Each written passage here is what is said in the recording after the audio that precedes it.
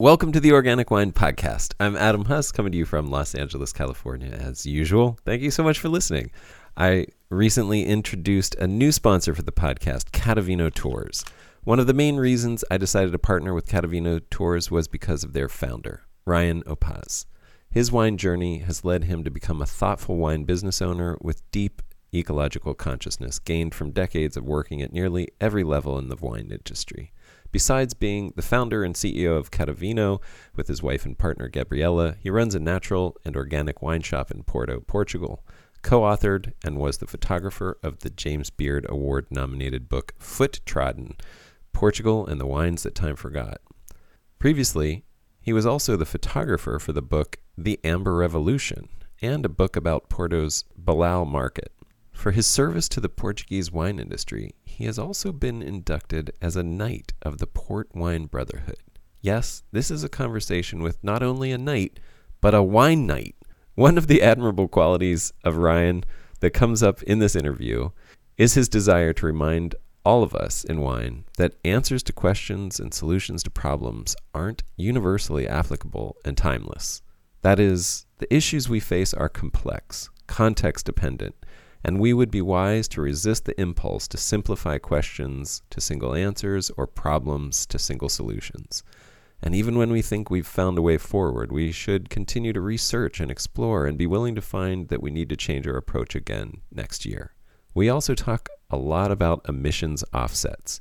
If you've been paying attention to the news about carbon offsets from John Oliver to The Guardian, you'll know that there are a lot of problems with offsets. In fact, there are more than problems. There is a massive amount of deception and outright fraud. Ryan brings up some really interesting ideas about offsets that I think are important to consider, and his efforts to make his wine tourism company less wasteful and more ecologically positive have brought up some really good questions that I think we will all be wrestling with over the next decade or so. And I'm currently in discussion with a reputable company who does offsets to do a future episode entirely devoted to this hard question and the many nuances around these issues. So stay tuned. The most important thing may not be that we seek ways to offset every ounce of carbon from our lives, but that we begin to see that all of our choices and actions have ecological consequences, that there is a cost to everything we do. And if we aren't paying for it, it's likely that the earth or someone or something else is. Full disclosure, Ryan's company is a sponsor for the Organic Wine Podcast, and you can support this podcast by visiting catavinotours.com/OWP for Organic Wine Podcast and booking a tour with Ryan. I'm really glad to have Ryan as a sponsor, and I think this interview will help you see why. Enjoy. Ryan, welcome. Thanks for doing this. I appreciate you coming on to have this conversation. I'm super excited. Thank you so much for inviting me. It's going to be fun. I would love you to just introduce yourself a bit and talk about where you are and why you're there and how you got there and what you do, because I think you have an interesting story.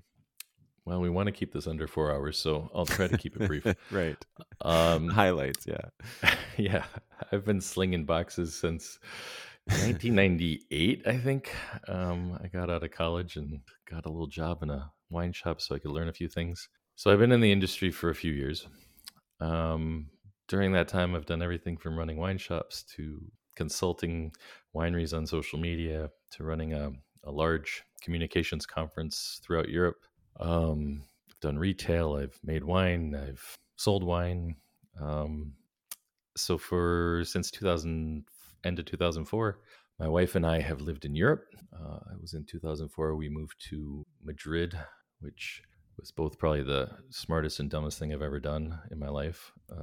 We had no language, no job, no money, no place to live at first. And we bought 2 tickets and jumped on a plane and moved to Madrid with the idea that those things didn't matter. I've been there. I know exactly what you mean. Bright-eyed, detailed American naivete. Exactly. I thought everyone would want my help, and I found that I needed everybody else's help, and which was humbling and good learning. But I wanted to live in Europe before I was 30, and I moved there 3 months before I turned 30. So I accomplished that. And then we promised I forget, we had so little money in our bank account. It was embarrassingly small amount of money. And we said, well, we'll give up when we get so little money can buy a plane ticket home. Right. And I remember looking at our bank account at some point and realizing we didn't have enough money to buy a plane ticket home. And I was like, I guess we're staying. So we we lived in Madrid for a couple of years, and we moved up near Barcelona. And during that time, I had a consulting business helping. We built the first wine blog for a winery in Europe back in 2005, back when bloggers were called blaggers by Robert Parker, and people basically poo-pooed us as something that was irrelevant, kind of like we do with influencers today. That's a good Yeah, analogy. we were the first bloggers in the Circle of Wine Writers, and it's pretty prestigious in the UK. But yeah, we did that for a long time. And in 2013, my wife had just gotten pregnant with our only son. And before he was born, we moved to Porto in Portugal, which always felt a bit more like home to us. We have some long historical roots to Portugal. And we moved to Porto, where we had a lot of friends we had built up from the wine industry and others. And haven't looked back. It's been an absolute pleasure being here. And now we're Portuguese citizens, and we run a small natural wine shop, organic wine shop, run a luxury wine tourism business, and don't do as much consulting. I've written a book, a couple books, Yeah. a Wrote few a other book, things. wrote a book about Portugal, Foot Trodden, Yeah. for anybody who wants a great book about Portugal. Portuguese wine. Definitely worth checking out, and beautiful because you are also a photographer, if I'm not mistaken. Yeah, so I've done 3 books, photos of. We did a book about a market here called Bouillon Market, and then I did some. I'm sure some of your listeners know the book Amber Revolution, which is all about orange wine. Right. My co-author for Foot Trot, and I did the photos for his book Amber Revolution, and then we co-wrote, and I did the photos for Foot Trodden, which was something we ended up doing because we were working on Amber Revolution and drinking a lot of Portuguese wine as we traveled together, and we realized that there were no books about Portuguese wine, which was really interesting because there's a lot of like textbooks about Portuguese wine, but we didn't have a book that actually told stories about Portugal in a way that we wanted to understand Portugal. So I like to say it's a book about Portugal through the lens of wine. And Portugal itself is basically a place where wine is the lifeblood of so much that happens here. You can't go anywhere in Portugal without seeing a vine, to put it simply. And so yeah, that book was a lot of fun to do. We've had a lot of interesting and good feedback from it, and it focuses a lot on your topic, which not so much organic, but the idea of sustainability and how Yeah. we might have moved away from that, and now how we're starting to return. Yeah, I mean, just in talking with you, you've kind of conveyed this idea of the isolation of Portugal has made it a really interesting window through which to see, the green revolution as it applies to wine. And I mean, I think you've said something about knowing specifically when the first chemical pesticide, where it was used, who used it, when it was used in Yeah. Portugal. Can you talk a little bit about that? Yeah. Just So I what mean, possible. well, I mean, we love Portugal on so many levels, and there's so many wines here that are like people don't even realize. Some of the best sparkling wines, in my opinion, in Europe are made here. Even my friends in Champagne often mock me and say, "Please don't serve these to people, Ryan. They're too good." Um, Portugal's like this mystery to so many people because for so long it was just port wine. And port wine is a British construct. In fact, the Portuguese don't really drink port wine. It's not a Right. cultural beverage here. And so yeah, when we were writing the book, we were looking for stories and trying to find people who were doing things or could tell stories about the truth behind Portugal's wines and not what happened in the 90s, which was a point at which essentially after we entered the EU, due to some very complex laws around port wine trade, a lot of people took to trying to commercialize table wines to the exterior markets. And the Portuguese basically had to take and prove themselves. And so people went out and they started to try to make wines in a style that would score points and get recognition. And what we saw was that these wines were often wines that borrowed the narrative of other regions just so they could show that it could be done. In other words, show that we can make great wine. But they ignored or turned a blind eye to some of the quote unquote rustic or less sophisticated traditions of making wine here. And so to your point about the first chemicals, we when looking at the book, and you probably run into this yourself, you have people today even who are like, oh, organic wine has a special flavor or unique taste, or it's different. Right. And what we thought was funny is we hear this a lot. And then we found this guy down in Baixada, which is a region just south of Porto, who is the father of a good friend of ours, a winemaker. And we were talking to him, and it turns out this is the guy who had the first shipment, basically, of some of the more toxic and virulent strains of pesticides, and brought him in. And that was in 1950, probably getting it wrong, around 56 or something. So anything prior to 56, and I'm not going to say was 100% organic because there was things like DDT and things, but there was not. Portugal was so poor, there wasn't the huge amount of industrial fertilizers, definitely not the pesticides because they didn't exist yet. And so what we found funny is we'd sit with people who talk about the strangeness of organic wines and then talk about the greatness of the great 45 port and the 29 port and stuff. And we're like, those were organic, right? Right. those are made in very traditional, non-interventionist ways. Yeah. No, I mean, I so much. I mean, it's such a good microcosm. I just think of the wine world in general to hear these kind of timelines, because I just, so much of what is just unquestioned about what is considered to be, the standard wine world, what is the revered wine, what is called classic, or classical wine, is actually, just a few years old, just a few decades old. Like we made it up in the last few decades, and to think, and the classic, if we really want to talk classic, it's natural wine, it's organically grown wine. Like that's what's funny about this idea of like, oh, whatever it is, like it really is such a short, brief window of time that these things have been normalized, and now they're considered classic. I mean, it's like, well, that was, I mean, the first time I had this realization was working on the Amber Evolution book, which, basically we have to remember wine historically, and for pretty much 99% of its existence, was a calorie preservation device. Full stop. A farmer grew calories and had to make sure those calories lasted so that his family stayed alive. So you could dry those grapes and that lasts a little bit, or you could ferment them and it lasts a bit longer. You could turn that to vinegar, which is very nutritious, and until very recently, and even today, people are reviving the tradition of drinking vinegars and things called shrubs. But you could distill it too and then have a very concentrated form of those calories. But because of that, we know for a fact that why would you ever take skins away from white wine if your goal is to preserve it? Because that's where the antioxidants and the preservatives are that are naturally in the grape.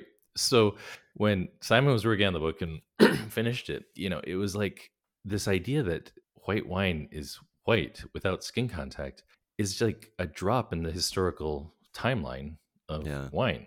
It's and completely it's an anomaly. Yeah, and completely dependent on technology. Like what I want to call, greenhouse gas emitting technology, essentially, like technology that requires power and, power derived from burning fossil fuels to operate, outside inputs like an infrastructure of an electrical grid and that kind of stuff, or, something like that. I mean, you couldn't make what is considered the norm for white wine now 100 years ago.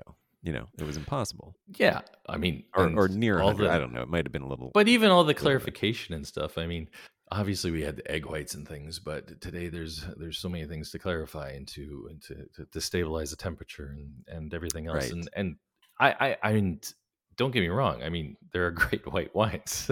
I'm not against some of these things. No, but it is funny that those people have their nose in the air saying we're the real thing. And it's like you just showed up in the last, it's like that timeline of the universe. And like Right, the right, human segment is like a human hair's width at the very end, right, and right. that's the entire existence of humans. That's somewhat like white wine is to wine, because ever since it was first accidentally fermented on the vine or wherever, or in a sack of somebody carrying grapes, it was with its skins, it was tannic, it had all of those different characters. I'm not saying that was delicious, and I'm not saying that maybe that was something I want to drink today, but wine's been around a lot longer than we think. Yeah, And some of these modern ideas, from oak flavor to white wine itself, is basically, we have a few decades worth of playtime with it. yeah, and I mean, to your point as well. I mean, there's so many things that I want to just immediately jump into, but you brought up how port isn't even something that's drunk by the Portuguese. That and this is really a reflection in the and I love the term the New World, because it just shows how Eurocentric what is considered normal wine culture really is, like how just tied to looking out from the shores of the European continent it is, but how in the New World, really all of the New World wine culture is exported by the English. It is literally like an English take on European wine culture that they couldn't participate in because their climate sucked until recently for growing grapes. And so they fetishized it and codified it and created this whole, court of master sommeliers, wine and spirits education trust to educate everyone else in the world about what they really loved about European wine, and exported it. And that's what we think is wine. I mean, that's what we have been taught is wine. And it's really just an English colonial export. Like, and it's, I mean, Portugal is this very clear example of that, where it's like the companies aren't even owned by the Portuguese in most cases, right? They're old English companies because the English Navy controlled the world, and they used these ports to get the supplies they needed, which in this case was wine, and they fortified it so that it could make the trip up the coast to the home island without spoiling. Yeah, I mean, It, that's a very. I gotta get you on a tour with me so we can go deeper. yeah, yeah. because Sorry, I know because I'm oversimplifying, I, but it's the but the I don't general know principle. who is listening to this, you know what I mean? But I feel like I hope that I catch somebody at some point in their life that hasn't heard this before, hasn't considered this, because it really is an eye-opening thing when you start to think about it, when and then going back to what you're saying about really what wine was this calorie preservation thing. And when you think of it that way, then you just, if you start applying that to where you live in the world, if you were a farmer living in your world right now, what would you care about Cabernet Sauvignon? You know what I mean? You'd be looking around, your farm there in Ohio, and you wouldn't find Cabernet Sauvignon. You know what I mean? Well, but You'd to be your point, finding, yeah. Sorry, to your go ahead. point, that's the no, but I mean, you're making a point that I know is important to both of us, which is this idea that began in the 70s of commercializing grapes and not wines. Right. Is something that in Portugal I see as such a sad thing to have happened now. And to be fair, there's maybe one or two regions where there's a grape that's so distinct and so unique that it's worth talking about, and Baga is one of them. It's a red grape from the region of Bajada, and it has a very unique and specific cultural history. But it comes from a region with this huge diversity of grapes. And the one thing in Portugal, one of our whole chapters is about this, is the field blends.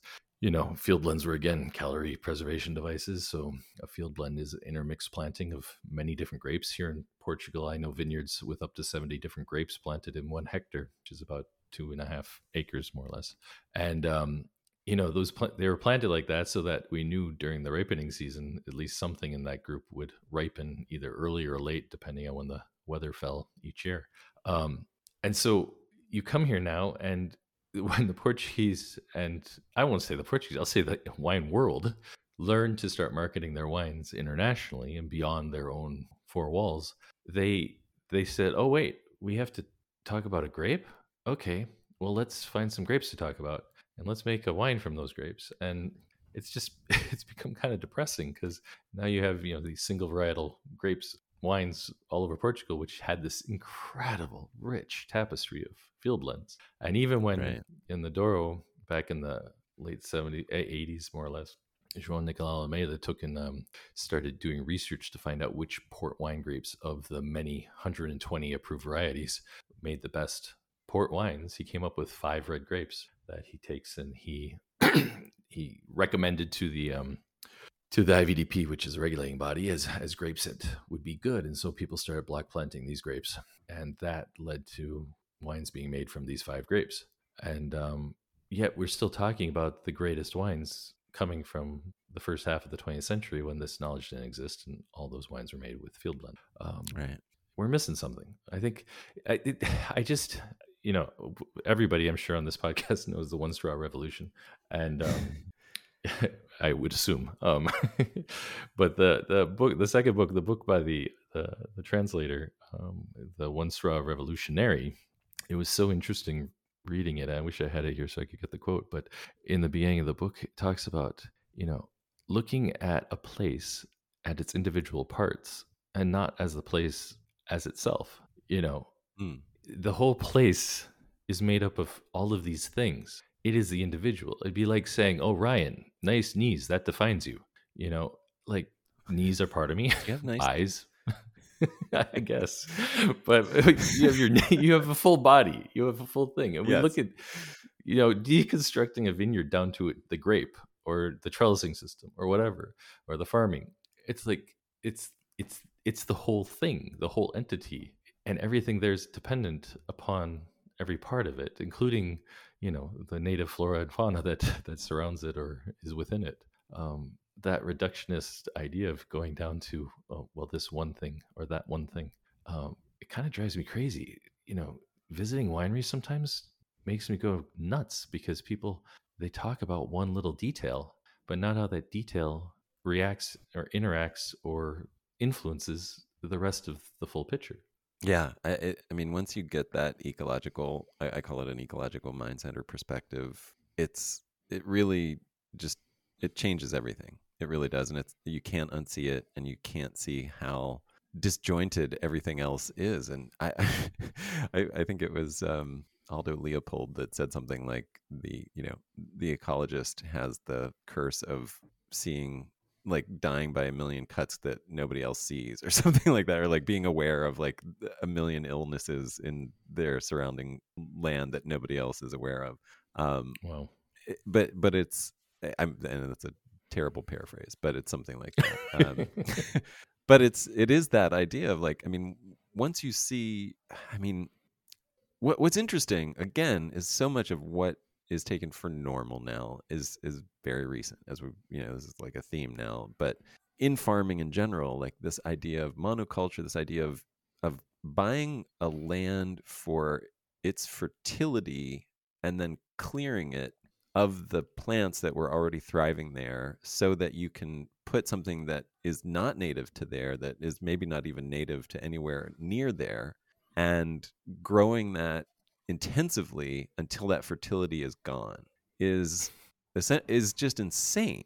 I mean, and in wine, it's still a norm. Like, good, well-meaning, organically farming people, this is still a norm. People are clearing forests to plant organic vineyards, and it's like, are you insane? Like, well, like, but that's one of the things we talked about, I think, at some point, where I listened to the episode with Isabelle Legeron, and I've known her for a long time, but she brought up an interesting point about the natural wine movement and clear glass, and how for her natural wines evolved, the idea of it. And I kind of feel like I have a similar journey to hers in some ways. But this idea that natural wine now is coveting this clear glass bottle, which can't be recycled in the same way that other glass bottle. Hey, I'm just jumping in to let you know about another incredible sponsor of the Organic Wine Podcast. They're called and they have solved a huge problem for the wine industry. That problem is the massive carbon footprint of using glass bottles.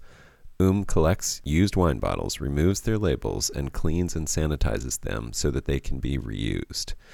At the same cost that you would pay for new bottles, you can now buy clean, reused bottles from and therefore also reduce your carbon footprint and reduced waste significantly.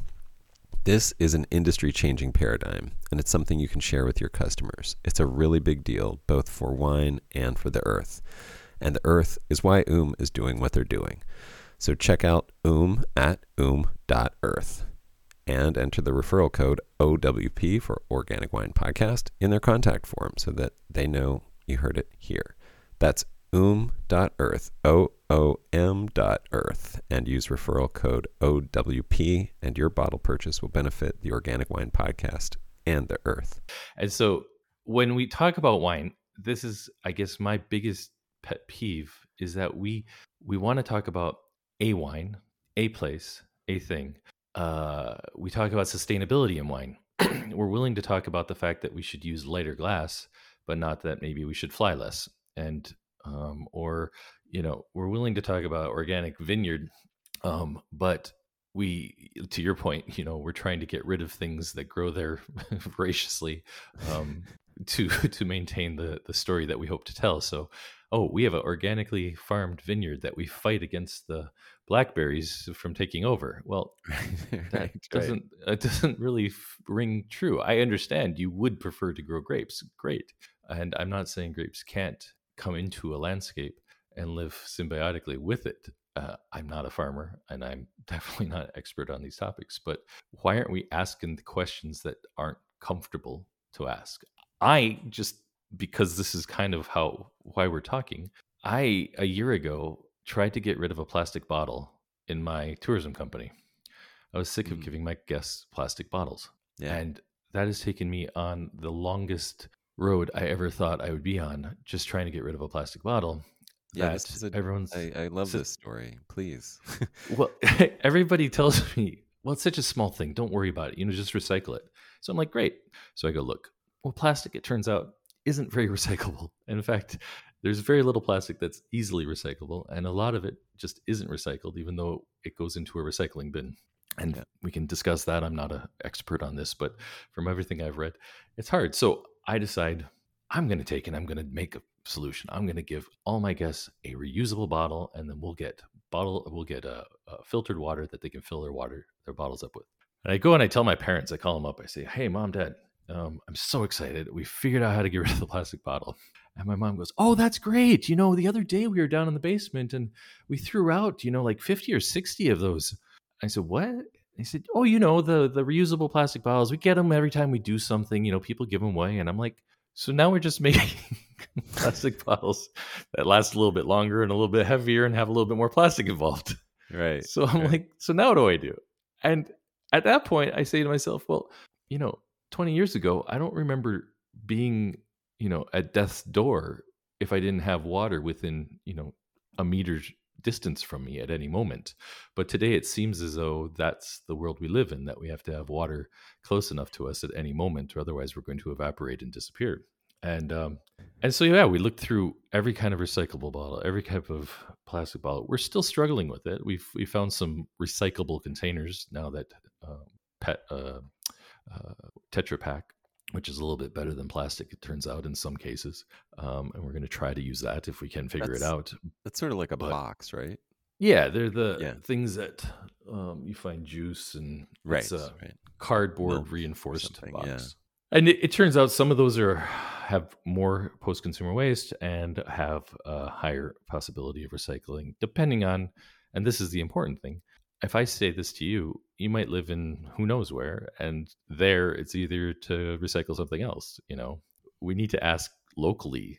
There isn't an answer that's going to apply to everybody necessarily, at least not all at the same time. So I bring up this story only to go back to this thing about wine and, talking about one piece of wine, one element of wine. The plastic bottle question is so annoying. It's so frustrating. It's a problem for me personally, just from that, not to mention airlines and flying, which my guests have to do if they want to come visit me. How do I make sure that those flights are offset in a responsible way? Is there such thing as a responsible offset? I think I found some that are. There's plenty that aren't. But I have to take and make a choice to see if I can try a few things, see how they go, and then hopefully, if that works well, I have to keep asking the question. I can't just stop. I can't just go, well, found a solution. Yeah. Next year, I have to ask the same question again and not be afraid to find a different answer. And I think that's the same thing for farming. That's the same thing for sales. It's the same thing for all the sustainable questions we have right now. There isn't an answer, I think, today that's not going to be a little bit different tomorrow. I love your thought that it's why aren't we asking these difficult questions? And I think I've come to learn that when we find these questions that like whole segments of things that we participate in are turning a blind eye to something, that there's like a huge opportunity there. And I think that's part of what's interesting about the plastic bottle journey that you went on, because it is, I mean, man, that is still as much awareness has been brought to the plastic bottle, it is just like ubiquitous to the point in planes now, you're just the disposability. Anyway, planes are just a huge everything. So we can talk about that separately. Planes have so many different layers of bad. I mean, I wish we could take cruise liners are supposed to be worse than planes. So yeah, well, really? Oh yeah, if you're in a cruise ship, yeah. I mean the waste, yeah, for sure. I mean, it's look, we have to, if we want to stay sane, we have to make some trade-offs, but we also have to try to do the best we can. I know a couple episodes back you were talking with somebody and you said, there's a lot of questionable things about carbon offsets and if they work and if they're legit. And the truth is, there's that was plenty Isabel of knowledge. As well. Yeah, but there's some. I mean, I've spent now 6 months, including talking to a guy who is a friend of a friend who works with very big corporations to try to offset, who's anti-tourism, and he kind of broke it down. He said there are real offsets, but offsets for him, and this is where I'm not an expert, so please, anybody listening, this is secondhand knowledge, and I'm doing the research as we speak, and I'm learning more every day, so I probably will misstep a bit. But he said there are very good offsets, and some of these offsets, a lot of the best ones, don't have anything to do with planting trees. They have to do with helping educate people, because they found that if you can educate somebody who doesn't know how to farm sustainably, you do a lot more good than actually going and doing the farming yourself, because you're spreading the word and you're helping. And those things can be measured when they take place in isolated communities or in certain areas. So, for me, looking at I offset the traveler's carbon footprint, I can offset affordably the footprint, at least with the sources I've found. Those sources are audited not only by the sites that and the companies behind it, but by third parties. And I'm gonna this year try our best. I don't think we can offset everything, but we're gonna try our best to offset as much as possible. And more importantly, and this is the part that everybody I talked to said, do not offset unless you are also going to try to reduce. And that's both brilliant, terrifying, and I guess absolutely necessary is the easiest way to put it. So, I'm not going to go. I'm going to try to fly less this year. I unfortunately have to fly some, and there's nothing I can do about that from the current perspective I have, but I will offset those things using sources that I believe are better than others. And I'm also going to try to cut back. And I'm saying this as somebody who has a luxury travel company with people flying to Portugal all the time. I want the people who come and visit us to understand that it's okay to travel, but we really should travel better. We should travel much more with much more intent almost. I just got done writing a little piece that I may or may not publish, but the crux of it was when I was a kid, I grew up backpacking in the Boundary Waters of northern Minnesota. And my dad, he took me there since I was 5 years old. And he always taught me saying that I think you could attribute to the Boy Scouts, but maybe not, which is leave no trace. And that means when you go to a place, you pack in what you pack out what you pack in, and you try to clean up other people's messes if they don't do it themselves, so that you leave the better place. We had one. I'm sorry to interject. It was take only photographs, leave only footprints. Exactly. So, Yeah. and what I thought, I said this to my staff today because we were working on a project for a greeting card and we needed a nice little saying. I said, leave no trace. And I said, why doesn't anybody ever apply that to tourism? I Mm. mean, when I come to a city, if I demand my cultural comforts, my creature comforts that come from my own place, and I Hmm. reinforce that, let's say it's having a triple whatever macchiato at Starbucks, I'm leaving I'm leaving my cultural stain on the city by supporting something that is kind of like leaving a bit of detritus on the path in a place that it wasn't meant to be. Whereas I could take the same money and maybe discover a new type of coffee at the cafe run by the guy Yeah. across the street and maybe learn a little something about where I am. And I thought, why don't we start applying leave no trace to tourism, to wine tourism, to all this travel that we do? And it may be a bit more metaphorical, but how do we take and go to a place and walk away from it without without staining it in some ways with those cultural assumptions, I guess. Yeah, it's funny that there are a lot of parallels in just in treating people better as well, in terms of what we pay for what we what we assume is normal, like not drinking cheap wine. I think brought that up, where it's like maybe buy a $35 bottle of wine and only do that once in a while versus five $7 bottles or $10 bottles or $15 bottles or whatever it is. Um, I mean, I can only speak from what I know as a winemaker here in California, but yeah, if I know how the grapes are being farmed and what is being paid for a ton of grapes when it's a $5 bottle or a $10 bottle or a $15 bottle, and it's basically you know forcing somebody to work really long hours for minimum wage in extreme heat and weather and everything else. Like that is where that cheapness comes from. It comes from you know somebody at the bottom getting the shaft essentially, um and probably exporting production of packaging to China and importing cheaply made glass bottles from China. It's another way that that's done. And yeah, and none of this is a good thing, period. Like I'm sorry, like But it's I but know it's that that's but stepping on a lot of toes, but that's like it's just not good. Like but it's such a it's not holistic the world view. I want to live in. Yeah, I think I mean, that's my problem is if you're going to travel, even if you're going to travel a lot, you're going to travel a lot. Why go why go someplace if it's just to take a picture of something everybody else is taking a picture of? Or drink coming to Portugal, we have people that are like, "Oh, do you have a Chardonnay?" I'm like, "Well, no, I don't." Oh, well, like there's Chardonnay grown here, of course, and there's some nice Chardonnay, I'm sure. But I'm like, you're in Portugal, you know, a different country. We have different things, and a lot of it tastes really good. Yeah. Let's go explore it together. And I mean, most of the people who travel with me, that's not the problem at all. People do want to discover and stuff, but they also, people come here. I have a couple coming in a week, and they say we want to learn which grapes in Portugal are worth drinking. And I can't blame them. They've grown up in a place where they're told figure out which grape you like and then buy that.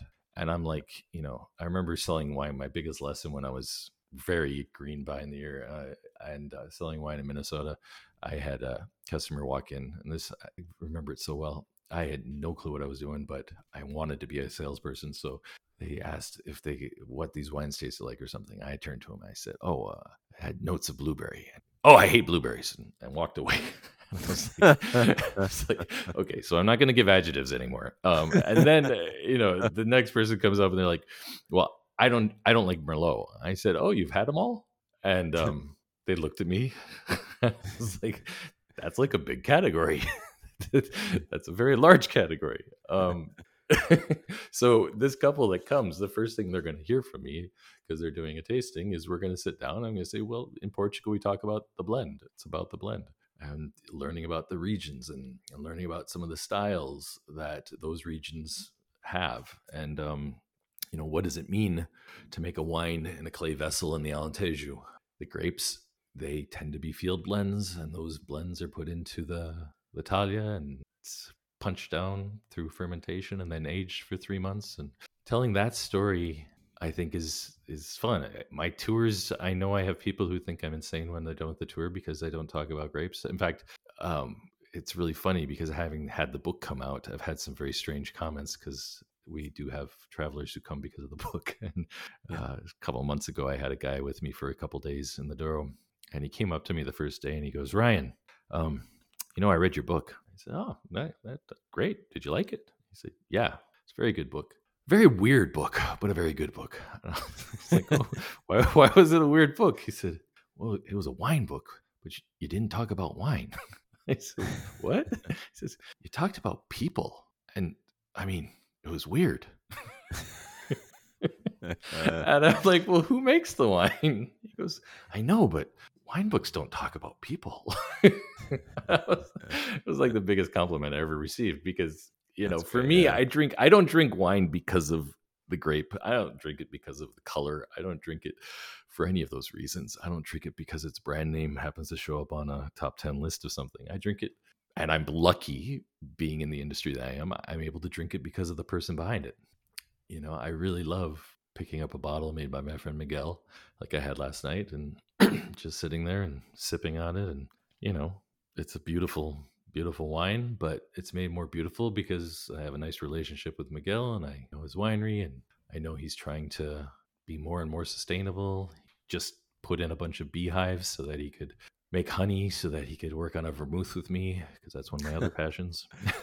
So And what that's it. I can hear some arguments being like, well, it's really hard to have that kind of intimacy with the farmers, with the wine production person. But my response to that, and I mean, please, give your own response, but my response would be like, well, it's not if you're drinking locally. It's not if Exactly. the wine that you're drinking comes from the farms that are around you, from the land that's around you, that reflects your local culture. It's those, and that's unfortunately not how people think of wine, and so Yeah. that's not how people drink wine. Yeah, that's when I have so many different ways I can, in my mind, intellectually go with that. Think I about that mean, for a minute. I mean, to add, to pile on, I'm gonna the as you were talking about, this idea of like people coming to Portugal and asking for Chardonnay, and that of course is possible because of this global monoculture that now exists, where literally everywhere you go, you can just drink French wine. Like yep, everywhere around the world, they don't make a local wine; they make a wine that is essentially a French wine made in a French style with French grapes. Literally every wine region in the world that's true of. And I'm beginning to think that aside from the ecological impact that has on our planet, like to have a global monoculture, the maybe bigger tragedy is we've created such a boring world. It's just like we are missing out on so much interesting diversity that we yeah, could be yeah, experiencing absolutely. by having this idea of like this is what wine is. It's so boring. Like wine has Well, become but so freaking boring. I mean, now there's some change is happening, which yeah. is exciting. But go ahead. Sorry, I just wanted to Well, throw that no, in there. to your point though, I mean, the wine industry. I wrote an article a few years ago called "On Wine and Tragedy," and it was about the consumers not needing to find better wine, but that the winemakers needed to find more consumers or better consumers. And I think this is the problem. The wineries and the wine press have taught consumers that there's such thing as a wrong wine, that you could get it wrong. You could accidentally buy a wine, get home, and be like, "Oh crap, this is wrong," and then I don't know, the house burns down or something. But we've got this idea that we need to identify a wine and understand it. We need to understand the wine, and to me, that is the greatest tragedy because it plays into what you're saying.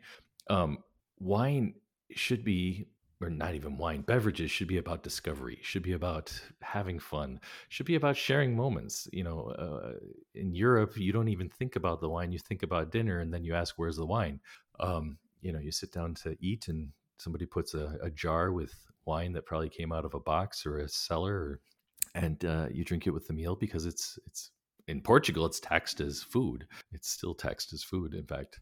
And yeah, I think people are afraid that when they don't understand something, I've told you I'm obsessed with vermouth for more than 20 some years. I've been obsessed with vermouth mainly because of encountering Andrew Quaddy's Via back in early 2000s. And I'm about to, as of Friday, I'll have my first personal vermouths bottled. I've done a couple projects, but vermouth often scares people because they don't know what it is. They don't understand. And one of the top authorities on vermouth, always in a book entitled Vermouth, actually, he explains that he believes wine prior to maybe 300-400 years ago, almost all wine was vermouth because you would add anything to it, to your grape juice, to make it more palatable.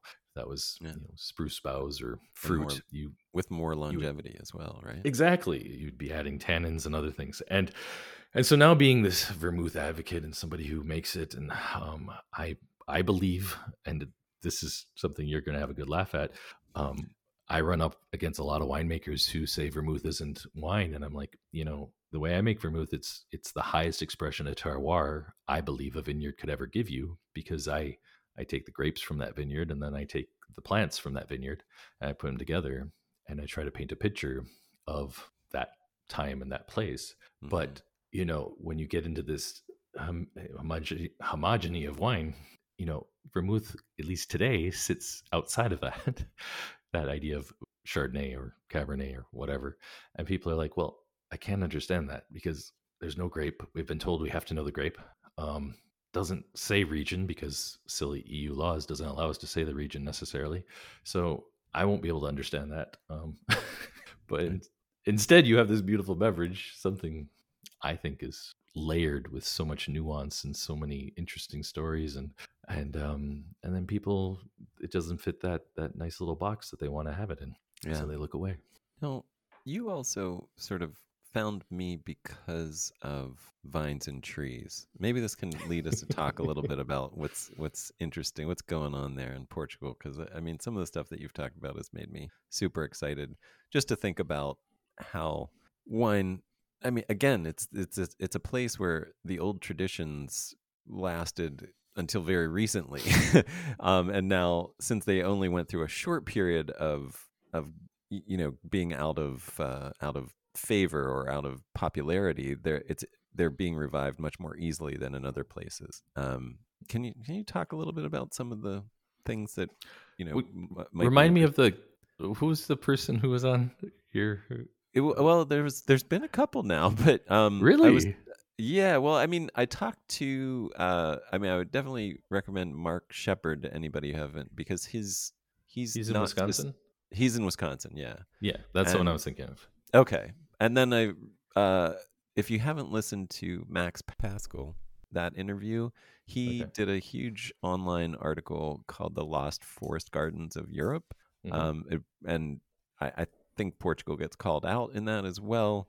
But it's a deeply researched thing about the sort of perennial polycultures that were the norm for all, what is conceivable as, global agriculture prior to the modern age. But specifically in Europe is where he focused, because that was, that's his ancestry. And he just wanted to go back and see, some of these things that have been marginalized and repressed, to find out what actually was going on prior to the Green Revolution and modern agriculture. And and so it's that article is definitely worth reading. It's online. It's just an online article that you can find.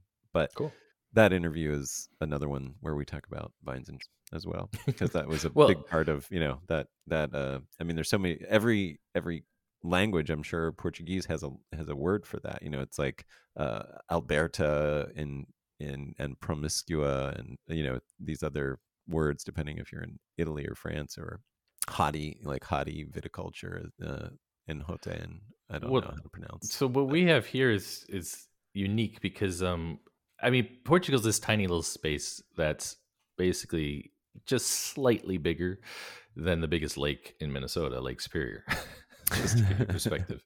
Yet we have I don't know how many temperate zones there are in the world, but we have a lot of them. We have a huge diversity of landscape, from mountains to plains to everything in between. And we have a lot of different influences. The Atlantic is cold on our shore, so it really moderates the climate, and the interior can be brutally hot. But the place that is known for, and the reason I really jumped on the episode that I listened to, was in the north, in Vinho Verde, a region that's incredibly misunderstood by most people. The traditional farming there is incredibly intense because it's basically very granitic soil, so it's very hard to work. And then everybody has very small plots of land. Those plots are sometimes only a hectare, sometimes less, sometimes a little more, but very tiny plots of land because of the obviously it's hard to work the soil as well. But the traditional way, and you still find this there, is let's just draw a picture. We're going to take a square, a nice square piece of land, and your house is at one end of that, and you might have a couple little outhouses around it. But around that perimeter, you're going to have tall trees. And those trees sometimes will be for fruit, sometimes for wood, sometimes they might just sturdy because Vinho Verde gets the most rain in all of Portugal. It's one of the rainiest, if not the rainiest wine region in the world. Probably somebody will point out another one that's more rainy, but it's in the top 2 or 3. And it's in that square, you take and you plant all of your vegetables. You have a little bit maybe of corn in the north. If you're a little further south, you might have some grains, and you have your cabbages. You might have, well, you're definitely going to have at least one pig every year. You're going to maybe have a cow or some goats, sheep. And then those trees, you're going to have vines growing up them. And you have that for 2 reasons. Number one reason is because of the rain. It's so rainy. And when it does rain, you need the wind to blow through the vines to dry out the grapes to prevent mildew and other funguses and bacteria and et cetera, as we know grapes love to attract. And so by growing these vines up 20 meters, 30 meters, Wow. I mean, literally they can go up a long ways. Wow. It might be a little bit of an exaggeration, but I've seen vines where I was like really questioning how anybody in their right mind would let that happen. And I mean, there's pictures. I have pictures, old pictures of these little girls on these spindly little ladders climbing up with big baskets, picking grapes during the harvest. And it's just Wow. incredible to see. But in that little square plot there, you have a huge, intense amount of calories concentrated and being rotated throughout the year. And throughout all of that, you're going to take your grapes, you're going to make a portion into wine, you're going to distill a little bit of that. If they're on apple trees or if they're timber that can be cut down eventually so that you can help build other things. But in the inside part of that that's protected, you're going to have all of the vegetables and animals you need to keep your family alive. Yeah, that's beautiful. And it was really interesting as we had a group here for a conference that is based around sustainable agriculture around the world. And they work with very poor African areas and where poverty is unfortunately very intense, and they work to develop farming techniques and methods for helping people to make better use of their land and improve the quality of life. Anyways, one of the guys who is I forget where he was exactly, but he had come and he was a speaker, and I was with him on the bus. We were going up into Vinho Verde to a winery for dinner. And he asked about this. I explained it all, and he took me aside later, and he goes, "It's really interesting because we do this exact same thing, almost identical in my neighborhood village. We all have our square of land, and we grow our trees, and we plant some vine or something that can climb up those trees, and then we put everything we need to protect in the middle." And he said, Yeah. it's a very common, logical way of farming." Yeah, yeah, it really is. I know you've talked about some other really cool things in Portugal that may be good to end on. But I just wanted to go back before that to the point that you made about education being a form of, what's the word I'm looking for? Emissions reduction, or an offset, and a carbon offset. Education can actually might be the most important form of emissions offset that we could participate in. And I think what's exciting about that is there's so many ways that can be true. I mean, your life could be invested in that as an educator.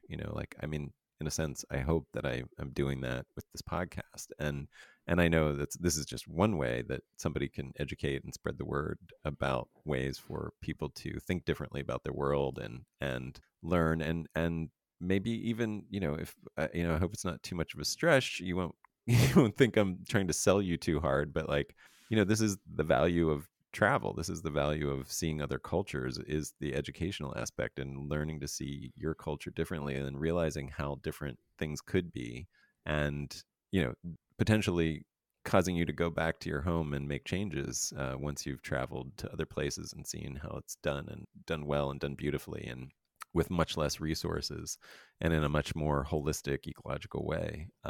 So as much as like you said, we need to be thoughtful about travel, there is this really lovely aspect of it that it teaches us to see outside our own reality. Yeah, I think it helps. What it does for me is it helps me find the questions that I'm not asking.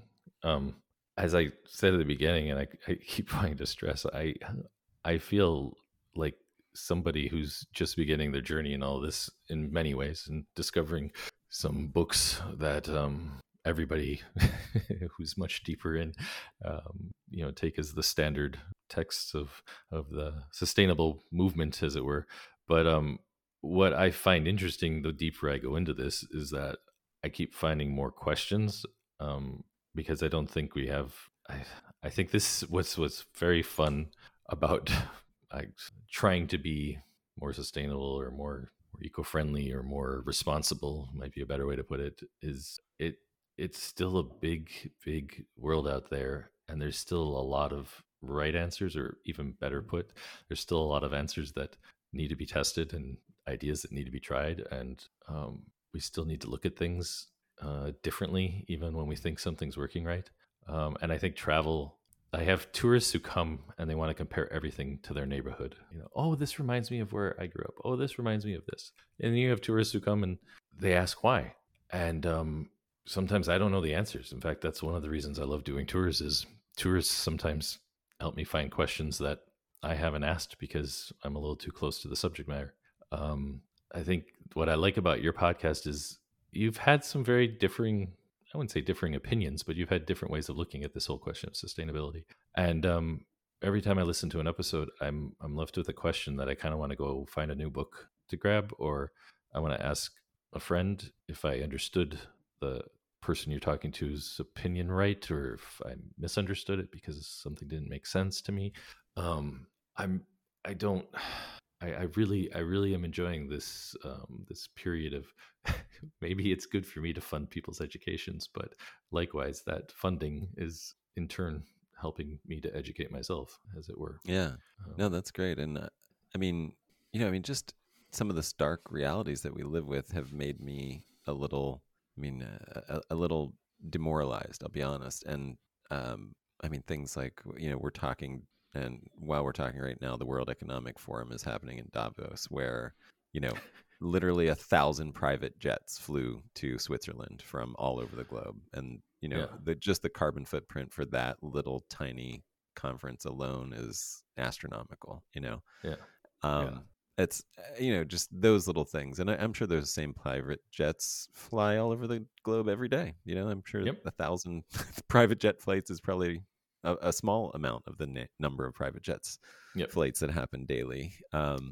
And in some ways it can feel very helpless, but that's, especially when you think that we're talking from places of relative privilege and wealth, in a global sense, where Mm-hmm. we're not, we're not in poverty, we're not in hunger, and huge chunks of the world are, and their struggles are not with how to not use a plastic bottle. It's like literally how to survive, how to not be malnourished, how to keep their kids safe and things like that. And so these questions that might keep me up at night about how many flights I take are really, it's a real it's a it, it's also very important to put it on a global scale and think about like what are the realities, if what are the solutions that we need to provide for the rest of the world who wants to have, to not be hungry, to not be poor, to not live in bad situations, that come from squalor, and and and I think meeting those needs, and I think education is part of that. Like if we know, like I don't know, I don't even know what I'm saying really, but there's this tempering perspective that I've gained, which is, I can do what I can do, but there's, I need to think bigger. Like I need to think about. I guess what I'm trying to say. I mean, here's one thing I'm thinking about, which is like so much of the response to that, to like the global need for to lift people out of poverty and hunger, is about let's let's let's burn more carbon, or let's create more emissions to do that. And maybe I look, if that's what's necessary, that's what's going to happen. But then the response is like, well, then we should build green technology so that they can have power and they can have infrastructure and they can, Yeah. without the emissions, like, can we have our cake and eat it too? And I'm not sure that we've found that that's actually possible. No, I mean, that's what's that's what's scary about the whole situation is. I mean, to your point, I always get this question when I start talking about this, and as some people say, get on my high horse about it. I'm not asking everybody to change their way. I'm asking people to start asking questions, and I Yeah, realize that me, having 10 less plastic bottles and a couple less flights a year is, not even a drop in the bucket of helping everything. I want though the choices I make to be things that I feel comfortable living with, and I don't feel comfortable living personally. Even if I am a millionth of a millionth of a millionth of a fraction of the problem, I want to put a little bit of oh yeah, and as I'm much as I can towards that. But I think to going be back clear, I'm to definitely not saying don't do that. I'm no, not no, no, no, I'm I not get that. advising No, anybody to give absolutely. up. I Uh, think you weren't. I don't think you were saying that. I'm just saying that one, I have to put in perspective. I realize that some of the stuff I do, even my small tour company, which isn't enormous, even if I made it 100% carbon neutral, it's I hope that goes to that education thing and shows it can be done. And if enough of us were to do it, it might make a difference. My company might not make a huge difference, but I hope my difference is also getting people to ask those questions. The second thing, and going back to the theme of this podcast, as it were, organic wine podcast, the wine industry. I think this is where I get most annoyed. Is I hear people justifying their indulgences, their trip yeah, to 5 wine regions in one year to go sip wine in the vineyards and stuff, or to have an expensive wine shipped in from Bumble nowhere. Um, yeah, this to me is a problem because to what you said earlier, why aren't we proud to find and support the local wines? I brought this up once on a forum recently. I said, why aren't we asking the question, being proud about how little we traveled and being proud about what we found locally to consume?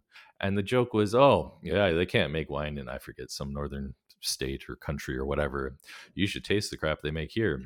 And I'm like, I collect obscure liqueurs for a hobby. I love distillates from around the world. Anybody listening wants to send me a weird distillate, I absolutely adore tasting that essence of whatever the fruit or plant matter, or there's definitely other things that they're made from. But I like discovering what's different. I also like people come into my wine shop and they say, "Well, you like wine. Why do you only have Portuguese wine?" Like, well, I live in Portugal.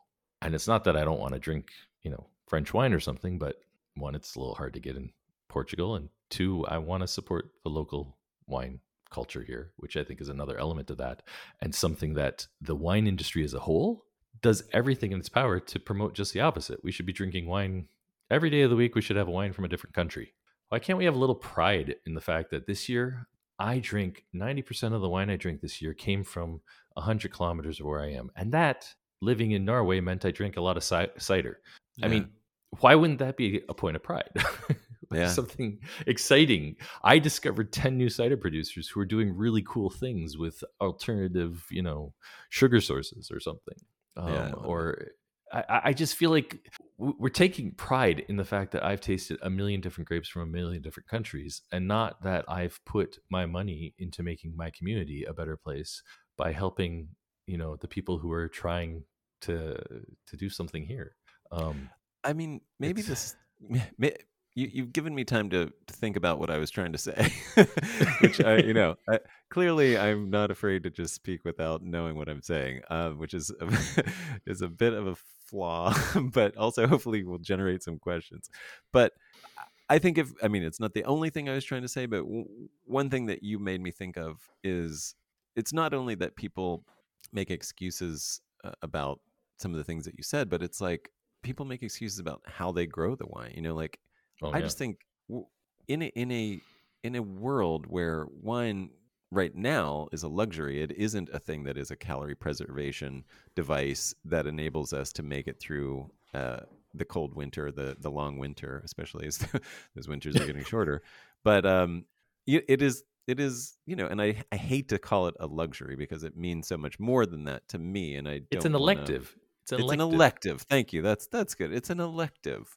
And considering that there are still people who need our carbon or need some form of energy to be able to pull themselves out of like poverty and starvation on the planet. Like keep that in mind when you make your decision about what you're going to spray and where you're going to import your supplies from and your wine from, because you're burning carbon that is unnecessary, that's elective. To be able to do that, you're polluting the world in an elective way versus people who might need a little bit of an allowance just to be able to eat better and nutritiously, and actually not be malnourished. And I think that's maybe what I was getting at, which is like have a global perspective on the choices that you make for the carbon that you use and the pollution that you put out there, because it is unavoidable. It's unavoidable too. I mean, it is very Well, hard to know that leave they're no trace. choices, but Yeah, know that they're choices and not required. So one of the right. problems I have is I have friends and I tease them all the time because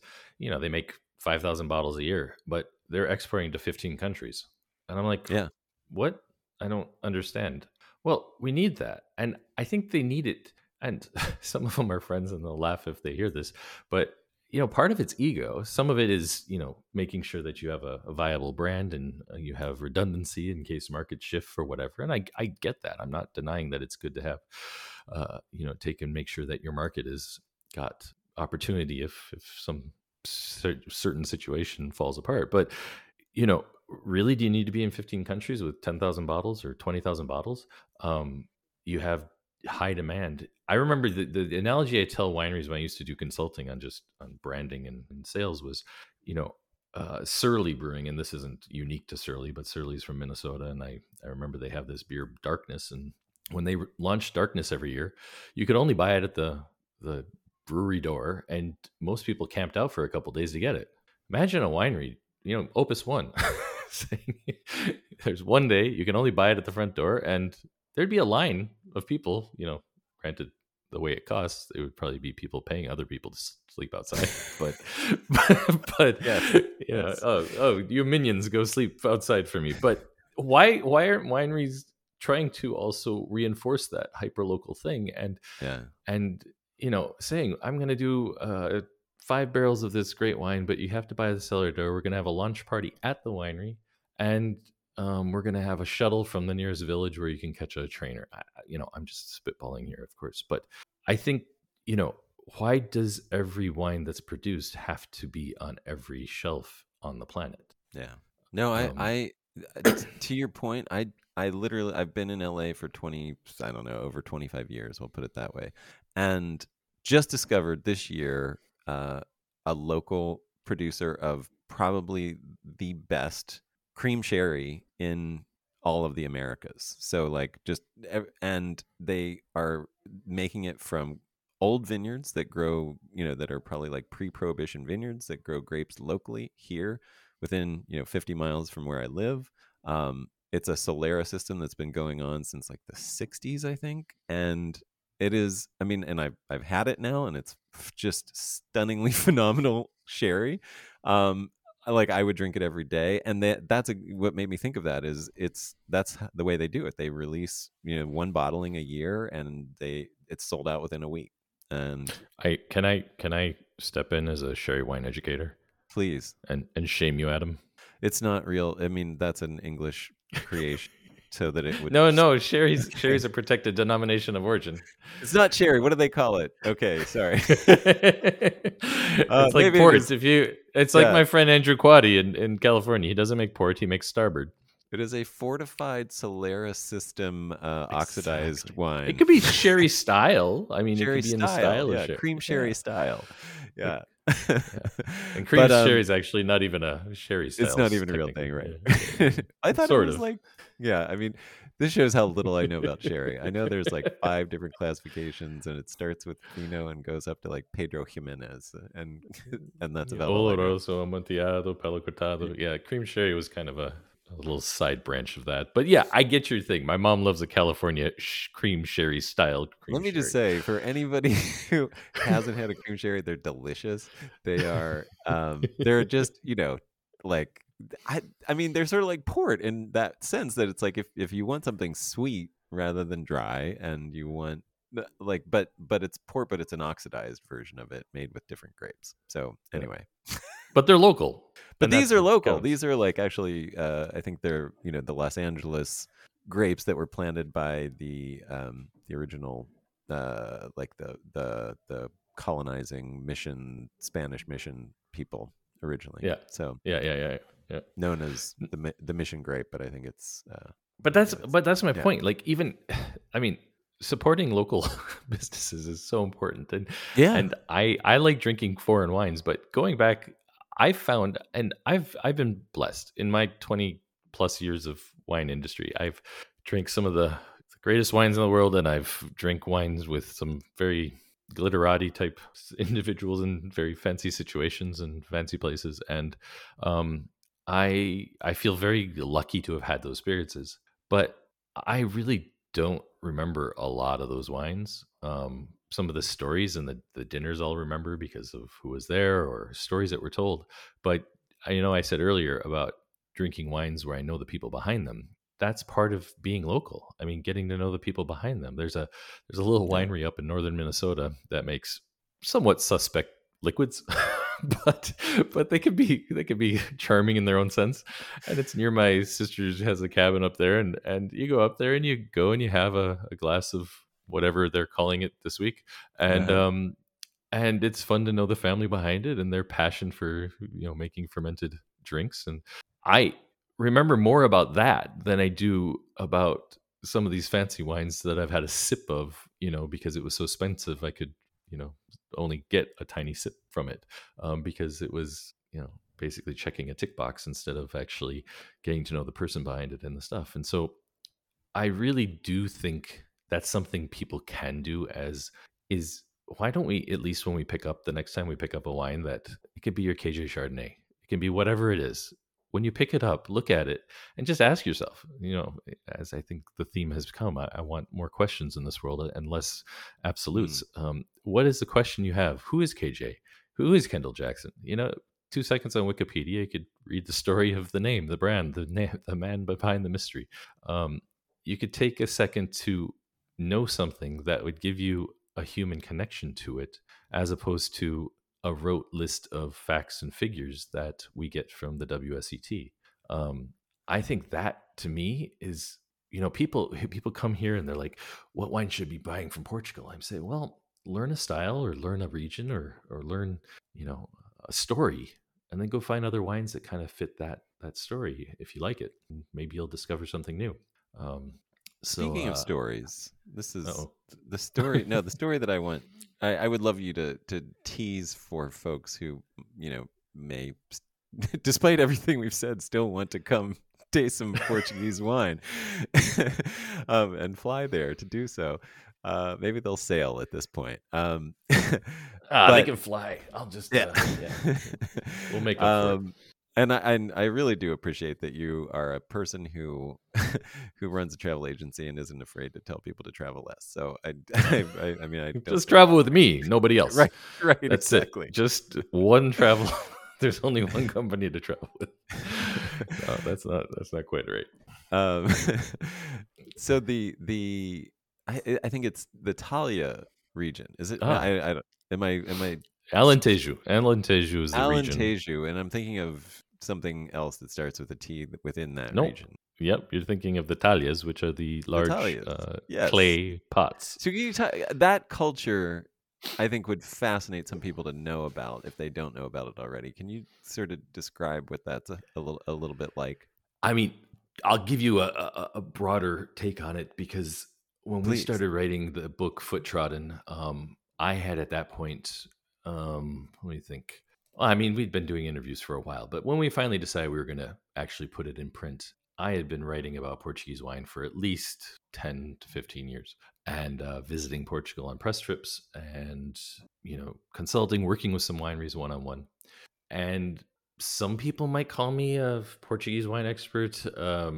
At that point, I think I'm always still asking those questions, so I never quite feel like a full expert. But we were on a trip to the Alentejo to visit some wineries, and we had heard about the clay pots, but it was a kind of an afterthought. And we were interviewing a winery, and they said, "Oh, you want to see our clay pots? They're out in this outhouse, this separate area." And we went and we looked, and we're like, "Oh, what's this?" And started telling us how it was made. I'll explain that in a second. But at some point, an offhanded comment, one guy said, "Yeah, behind every door in the village, somebody's got a talia," and kind of a throwaway comment. And after dinner, and we're going back, and I start talking to Simon. I'm like, it's really amazing to think that every door has a talia behind it. He's like, "Ryan, that was just hyperbole. Of course they don't. I'm sure there's some, but not everybody has a talia behind their door." Well, we go down a year later, and this time we know of a producer who's reviving this tradition, and we want to learn more about it. Again, I'll explain a bit about it in a second. But the first question we have for him as we're meeting him for a local pastry at the cafe in the morning is we say, it was weird when we were last down here. Somebody mentioned that, there's a talia behind every door. And yeah, no, I mean, like every door. Yeah. I mean, what do you mean? And his confusion was as great as our confusion at this point. And we quickly pay for our pastries, and we walk out the door, and he knocks on the first garage we come to, and there behind I don't know what kind of car it was a talia underneath some tarps. And then we knocked on the next door, and there's a talia behind, the coat rack. And then there's next door, there's a talia out with the lawnmower. And we're like, holy crap, there's really a talia behind every effing door. And then we got more and more into it. And, this story is so long. We need a whole couple hours for it. But essentially, this culture, unbroken tradition of making wine in these clay pots goes back. I mean, some say to the Romans, some say before the Romans. There's definitely proof the Romans were making wine in clay pots, if not earlier. But in the recent years, the scourge of modern winemaking, if you want to call it that, in the 90s, had taken and told people that these wines weren't serious, weren't important, and weren't going to be wines that anybody on the international stage would ever want to drink. And at the time, it's probably absolutely true. They tend to have a little bit of VA, and they have a very fresh, fruit-driven idea of flavor because there's no oak. And in the 90s, if it didn't have some oak, it wasn't real wine. So going into the 2000s, these things were being found and broken apart and ground up and used in roads to pave roads and things. And when I say talias, I'm talking about talias that some of them 300, 400, 500 years old. The oldest one I think we found that's still producing wine or having wine made is from I can get it wrong, around 1670 or so. I have a photo of myself drinking wine directly from it. It's unreal. It's unbelievable to see. But the way you make wine in Italia, and in fact, before I even mentioned that, it was in the early 2010, a little bit later than that. It was actually much later, probably, or 13, 14, that a guy named Professor Arlindo, whose family had, his in-laws actually had a house where in the basement they had a wine cellar with, if I had to guess, 30 big talias, 500 liters or so. Some probably bigger, some a little smaller. And he said, we've been making wine here ever since the beginning. It's always been. But as he saw them being destroyed, he got some locals together and he said, we're going to make a competition. And names and dates don't matter as much as the fact that he was able to, the first year, I think, pull together 5, 6, 7 wines for his competition, and everybody was a bit disappointed and depressed. But today, I think they get around 150 to 200 submissions a year now. Wow.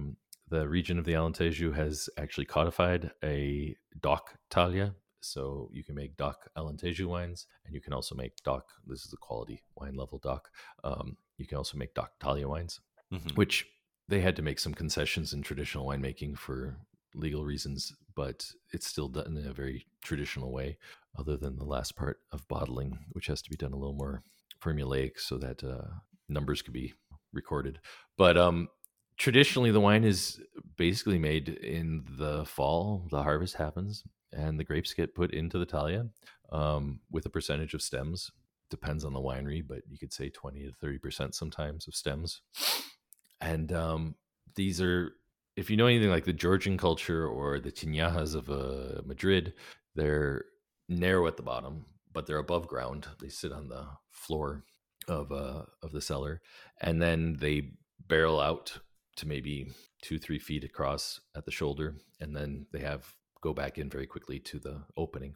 And during the fermentation, they have to punch them down regularly, because if they don't, the pressure builds up so much that they'll literally explode. And when I say explode, there's a famous Talia cellar, one of the biggest ones, which is Jose Souza.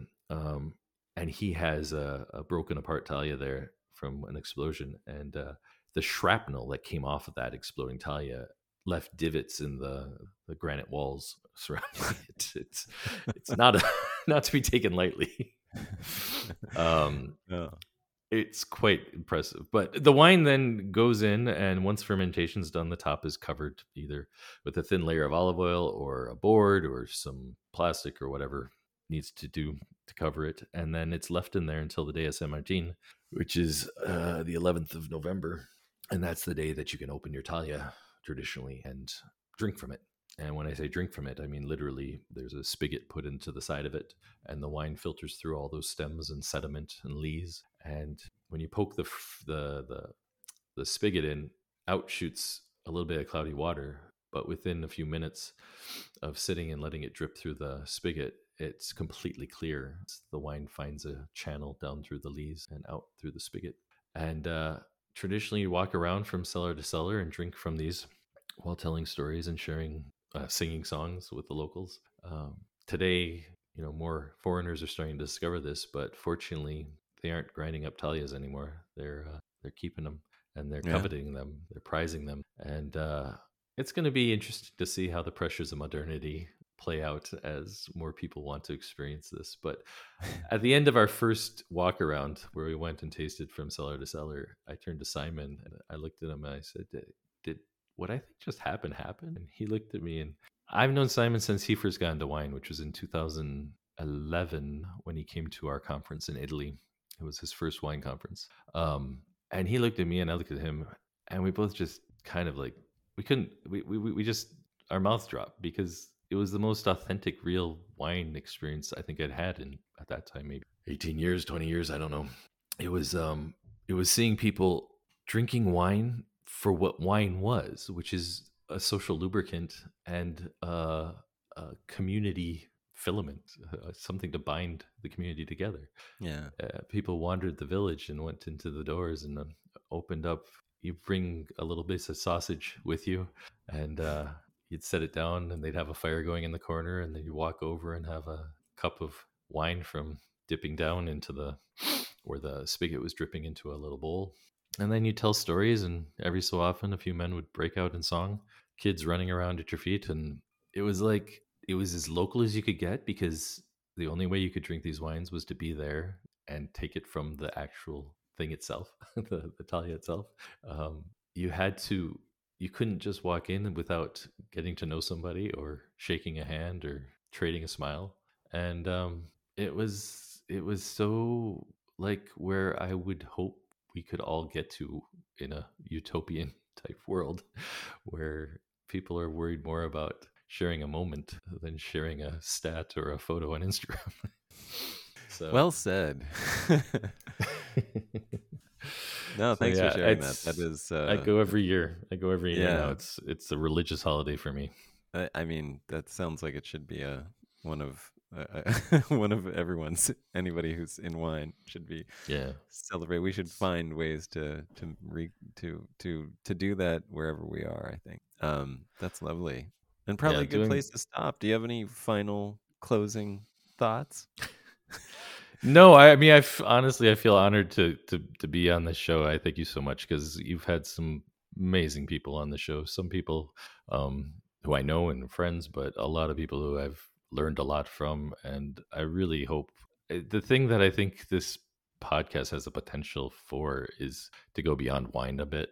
I think wine's natural function is as a social lubricant, and for me, we need a lot more conversations with wine or cider or Yeah. prickly pear or whatever it is. We need to look at wine as something that can start conversations and maybe not navel gaze as much, Mm. but help us have tougher conversations about other things, which, in all fairness, a lot of your shows, wine was the least interesting part for me. Yeah. Yeah. No. I hope that I isn't mean, I can. offensive. No, no, I can echo that, and I can also echo like I feel honored to be on the show. um, Honestly, when I look at the people that I've been fortunate to talk to, yourself included, I really appreciate your. I think one of the most valuable things that I live my life by is the asking of questions, and you valuing that is a big draw. And and I hope that came across as much as I apologize for my rambling at times throughout this conversation. I think It's your thing. yeah, it is. It's my thing. That's terrible, but but It's okay. It's good. It's good. It's I good. hope that it is. It's also a way to generate questions. I hope me being being sort of fearless in looking like an idiot at times, it allows other people to ask better questions. So and I appreciate you being somebody who is asking those questions. So thank you so much. Well, thank you. Thanks so much for listening. If you enjoyed that, great, because there's more to come immediately after this. I know that sounded like the end of the episode, but I remembered there were a couple questions I hadn't asked Ryan, and so I hit record and got him to talk about a few more things, but I'm including it as a bonus after this because, maybe this is a whole lot to listen to and you can break it up into chapters. Also, if you did enjoy this, if you enjoy this show, if you enjoy this podcast, please support. And you can do that in multiple ways. The coolest way that I'm so grateful that people are doing is through Patreon. You can subscribe on Patreon, and that link will be in the show notes. And I'm so grateful for my new subscribers. There's a few new subscribers. And for those of you who continue to support, it's like incredibly meaningful and helpful to make this podcast possible. Thank you so much. And if you want to just leave a positive review with a word and 5 stars, a happy word or a good word of some kind and 5 stars, it actually is immensely helpful in getting the algorithm to pay attention to what's happening with this podcast. So thanks again. And here we go with a little bonus section. I said the prompts were liquid agnostic, and we don't need we don't need another Bavarian coffee shop. We need a diversity of options. I don't know if this relates to any of those directly, but it did make me think that you and I, we share a lot of the same ideas. And what I really value about talking with you and listening to your show is the fact that it's not yes or no. And in today's world, we have this big problem where we think that if it's bad, it's bad.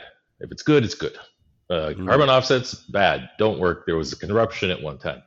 No, there's a big spectrum. In my life, I can count on one hand the amount of times I found a subject where there was not a gray scale involved. It's like there's this huge gray scale of options and nuances and diversity in any subject. And just like I hate more than anything when I hear a politician blame another politician for changing his mind. And I'm like, I don't want to vote for you unless you've changed your mind. And I hope you change it again and again and again. I hope to next year you come to us and say, I did more research on my policies than I realized. We could do them better or different, or maybe that wasn't right.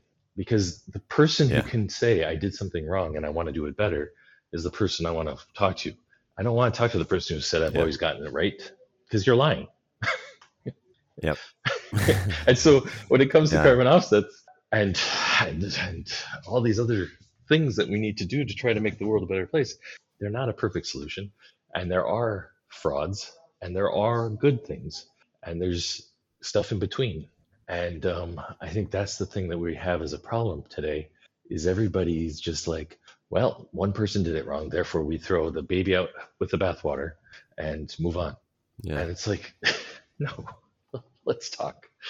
let's let's learn from our mistakes. Let's try to find. And one of the reasons I really don't like John Oliver, I used to watch him all the time, is he to make it palatable for a populace. He creates humor around subjects that I wish some people would just stop and maybe not laugh at. Yeah. And Yeah. and not Yeah. mock. It doesn't need to be And you funny. don't need to mock the other Yeah. side because that doesn't help either. Right. You're mocking somebody Right. who Yeah. has a strong held belief who we need to convince of a different belief. So pointing your finger and going, na na na na boo boo, you're an idiot, that's not going to change anything. Yeah. Yeah. Yep. Yep. Yep. So, I mean, Yeah. the reason I was saying when we got cut off, I was saying I love the fact that a lot of your guests are obviously still on a journey of discovery, and that you're obviously on one. And Yeah. I mean, just to take a personal anecdote, the first tour I gave in the Douro to the tour I give today, they're completely different tours. they're, com- they're Right. completely different information because I've learned so much, and I've modified my opinions on what certain things meant, and I've grown as an individual to interpret things in different ways. And I think, isn't that a good thing as opposed to just being like, well, this is how it is. Right. Yeah, I mean, the other prompts that I wanted to talk to, I mean, you just I think you made a distinction between being a natural wine shop and a sustainable wine shop at some point. Yeah, that's really important. And it's funny. I, I mean, our wine shop here in Porto was created.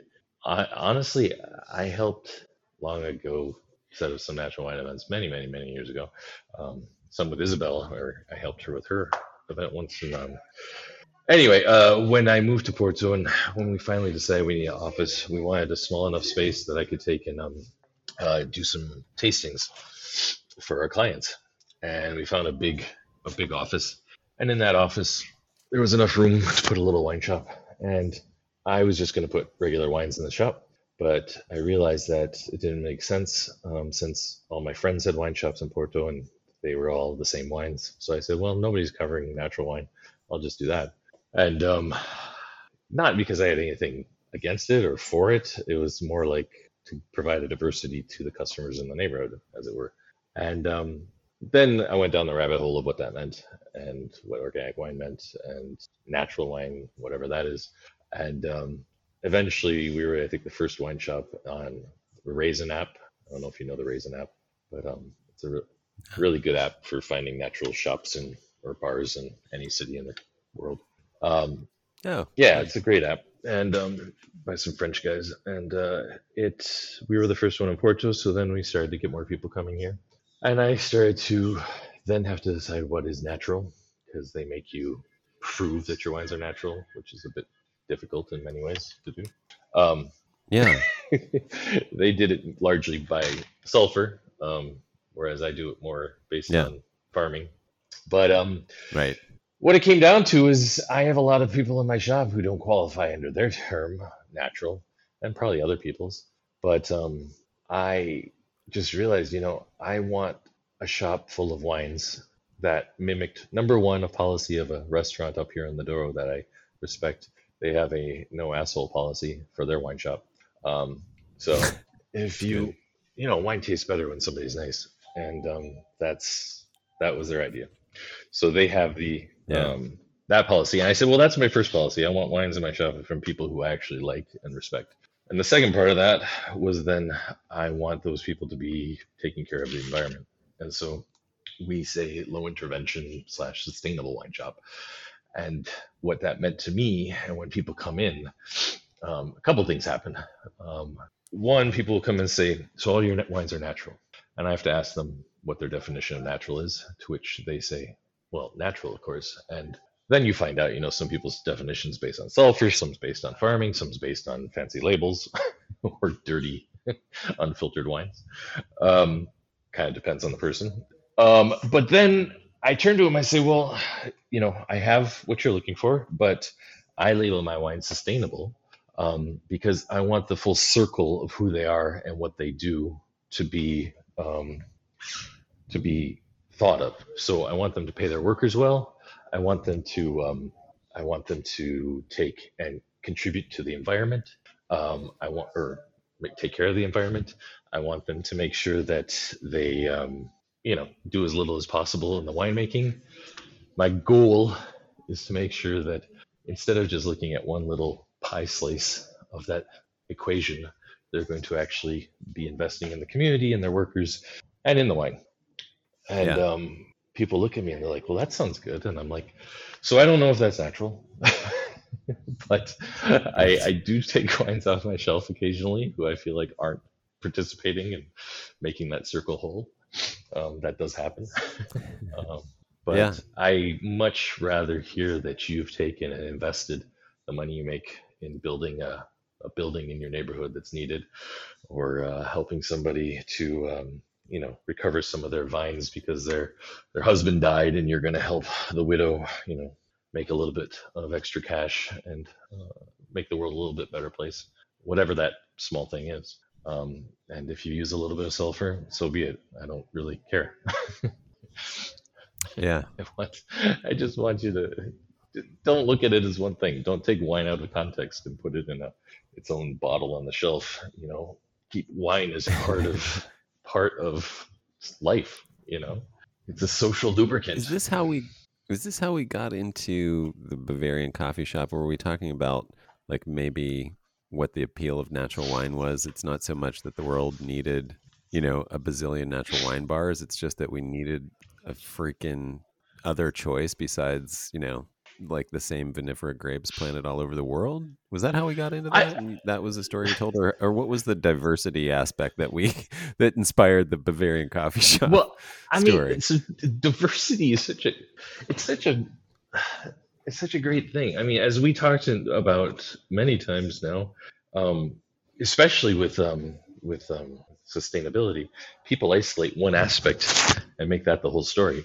The Bavarian coffee shop is just, here in plenty places, people will look around and see, oh, they put up um, a coffee shop and they decorate it a certain way, and now they're the busiest shop on the street, and so everybody around them all of a sudden decorates their coffee shops exactly the same, instead of learning the lesson that not that we need Bavarian coffee shops, but that we need something different from what's already there. And so you need to go out and find something different as well.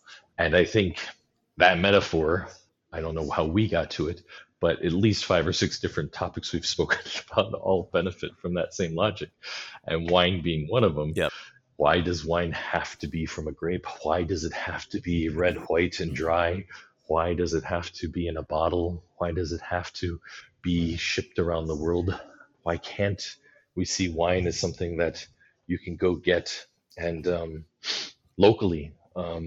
I love the idea that a winery releases their wines only from the cellar door. Yeah. And why not? There's, in Yeah. my opinion, sure, you can say we need a diversity of markets so that we're sustainable, but do you really need your wine in Japan, China, Denmark, Germany, Sweden, US? Do you need it in all those Yeah. places?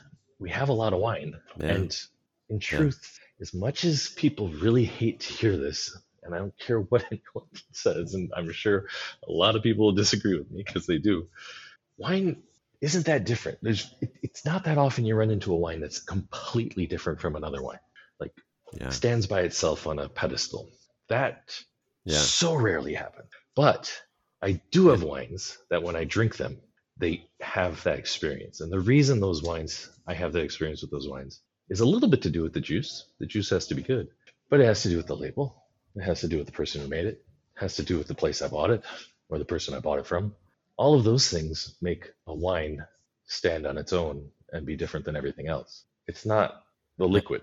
I mean, and not to mention the context in which you drink it, right? Exactly. Like, if like those memorable bottles oftentimes are not even about the flavor or experience of the wine itself, but where you were, how who you were with, what was happening, that kind of stuff. Yeah, it's I like, mean, I mean, I often think about like when my favorite wine drinking memories, the wine was literally the 10th thing on the list of what made it yeah. amazing, if the 10th, But um that's yeah. exactly the thing. When we did our big conference, it went to a different country every year. In 2000, what year was it? 14, I think. We were in Switzerland, in Montreux, Switzerland, and every year we had a theme. And that year the theme was wine and context, and it was discussing this whole idea that the juice is the only part of the conversation we talk about when we talk about wine. When wine has so many other contexts that contribute Mm, to its yeah, value.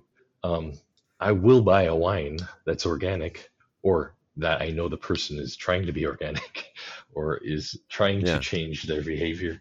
I will support that person and that yeah, wine before another wine, just because I want to right. be Yeah, me part of the too. solution. Um, and Yeah, I say like, oh, okay, sorry oh for no, it's didn't mean just to interrupt. that conference was really interesting because there was people in the audience who just couldn't grasp the idea that um, we didn't want to talk about the wine. That we wanted to Yeah, talk yeah. about everything around it. Well, it's sort of like I go, I come from writing and storytelling traditions, and the way I put it is like wine may be the protagonist of our story, but it's not what the story is about. Just like you wouldn't say that, Private Ryan was what Saving Private Ryan is about. You know what I Yeah, mean? Like, you know what I mean, or whatever. Like whoever the protagonist of the story is, they're really just a vessel for the themes of the story, for the val, the things that you explore, the deeper yeah. meaning of why that story is being told in the first place. And I see wine that way too, where it's like, yeah, it's the protagonist, it gets all the attention, but that's not what the story is about. No, I mean, yeah, wine's a social lubricant. It was a calorie preservation device. Yeah, Today has become a social lubricant.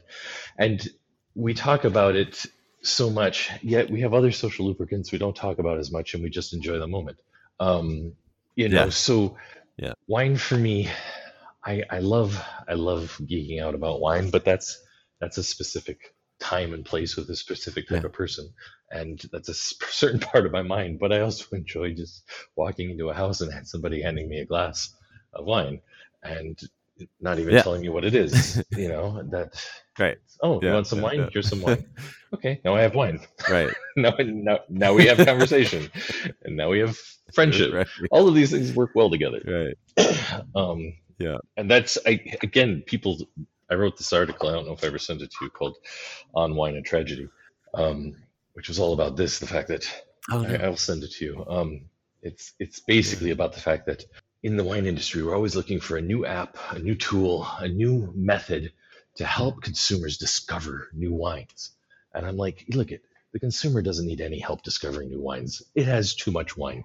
What the producer needs is a way to find new consumers. The consumer's fine. Right. Quit building tools for the consumer, because the Yeah.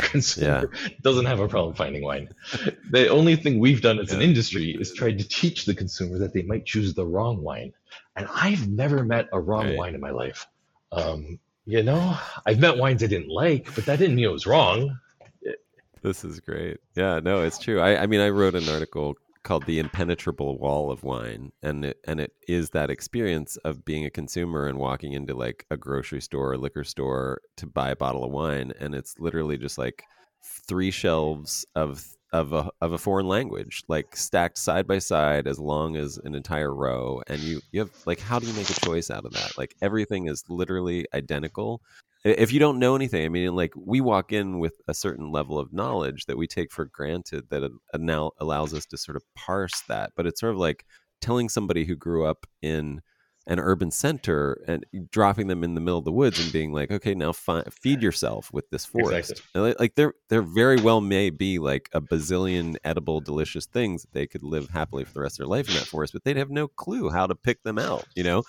And it's like taking somebody, an unknown, you know, like a person who doesn't have even, you know, I mean, if you just eliminate your, you know, the knowledge that you take for granted and you walk into a wine aisle, like you'll just want to run screaming from that aisle. Well, You know what I mean, It's I just do like, it when I go. it's so intimidating. When I go home to the It's States, so I'm so impenetrable. confused. I mean, I literally shop by label, and I'm supposed to be one of the top wine experts, at least for a certain category of wine. I've been writing about wine for many years. I've sold wine for many years, and I still buy wine by label. I see a kick-ass label, I'll pick it up and take it home and see what's in there. Um, I tell my customers, they always say, "Well, I know nothing about wine, so I shop by label." And I say, "Well, I know a lot about wine. I still shop by label." Um, so I don't know which one of us is wrong, but it's working for both of us. So you know, it's like we've taught people that wine is mushrooms, and that every 1 in 10 isn't going to kill you. Um, and so people are like Right. just as paranoid. Like, if I take this Yeah. wine home, I might not enjoy it. It's like, well, you're right, but you can always come back and try a different one tomorrow. Right. It's not going to kill you. Yeah. it's, and on top of that, don't worry about how you consume it. This whole idea, Tim Hanna at the MW, he's fought against the idea of food and wine pairing for so long, and I'm part of that fight, that battle, because when I drink wine at a meal, I won't say that I have never had a great food and wine pairing. That's true. And that's kind of my cerebral side, my geeky ex-chef side of my head, where I'm like, okay, these flavors are fun together. But if I sit down with a group of 10 friends, I could give a shit what color the wine is on the table. We're there to talk, have a laugh, make fun of each other, eat some ribs or whatever we're cooking, and have a good time. And sure, with my wine geek friends, we're popping big names and fun bottles, and we're doing that for ourselves. But when I am with my non-wine geek friends, I'm popping whatever is around, whatever boxes on the shelf. Yeah, well, I think that is one of the biggest wastes of time in wine, is like how much energy and writing is spent on pairing. And it's just like, I mean, I think the only rule you have to go with is like, do you enjoy eating it? Do you enjoy drinking it? Great. Done. Yeah, exactly. Come on. I mean, here, when I moved to Europe, pairing done. Exactly. I moved to Europe, and I wrote something long ago, I forget where, but basically I had a wine shop in Minnesota, and customers would come in and grab a bottle of wine off the shelf and walk up to me and go, "So I have this wine, I was thinking, how long should I keep it? And, when I do open it, what foods would you put with it? And, how long should I let it breathe?" And when I moved to Europe, that was my mentality. That was how wine is. And I moved to Europe, and the first place I go, we sit down and there's food on the table, and we start eating, and somebody says in the middle of it, "Hey, where's the wine?"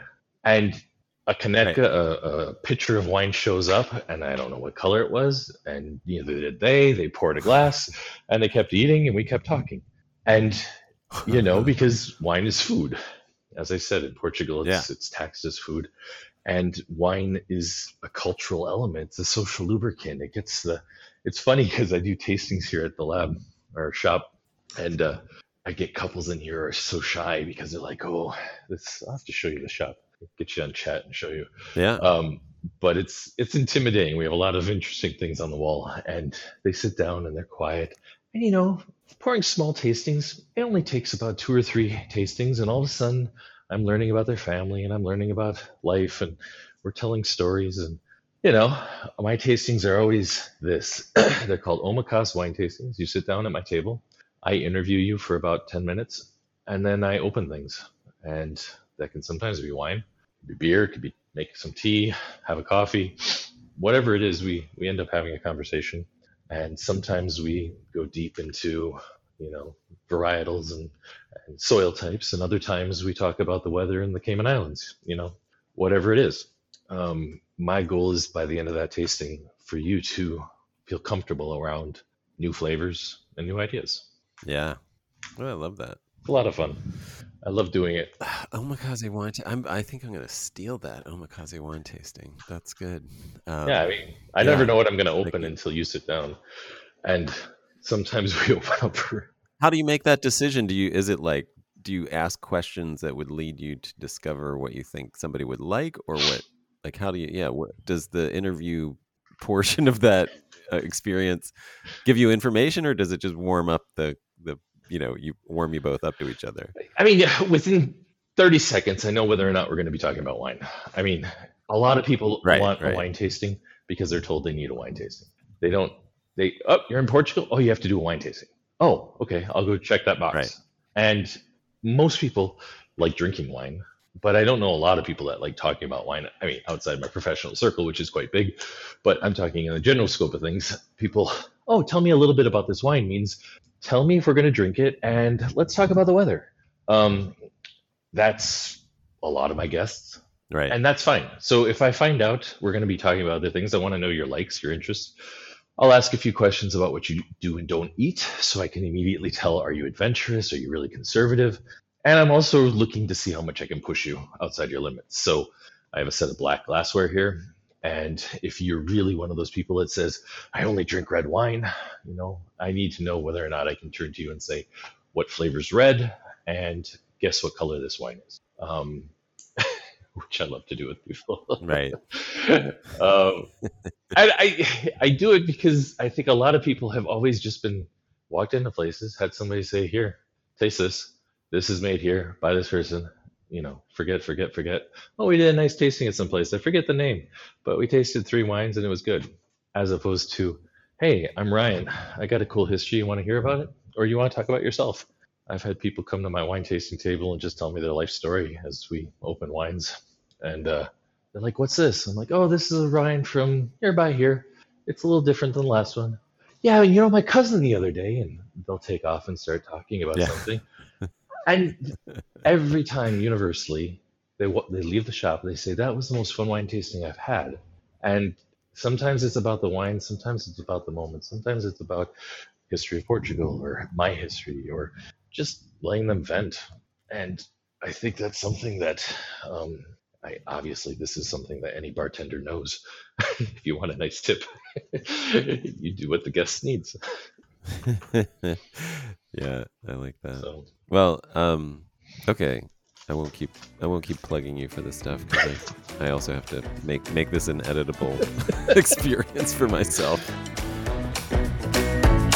The sponsor for this episode is Catavino Tours. Catavino Tours provides luxury travel, wine, and food tours in Portugal and Spain, and they are guided by a desire to reduce the ecological impact that travel can have by reducing waste, encouraging fewer and more meaningful trips, and by using well-vetted carbon offsets. They are currently booking at catavinotors.com/OWP for Organic Wine Podcast for a fall sustainable and natural wine harvest tour. If you're considering a wine tour in Portugal and Spain and want to have that experience be more meaningful and conducted by a company who is thoughtful about their ecological impact, check out Catavino Tours by going to catavinotors.com/OWP. That's CATAVINO tours.com/OWP for Organic Wine Podcast. And your tour will not only benefit you, but this podcast as well. I'll list that link in the show notes. Thank you for being thoughtful about your travel.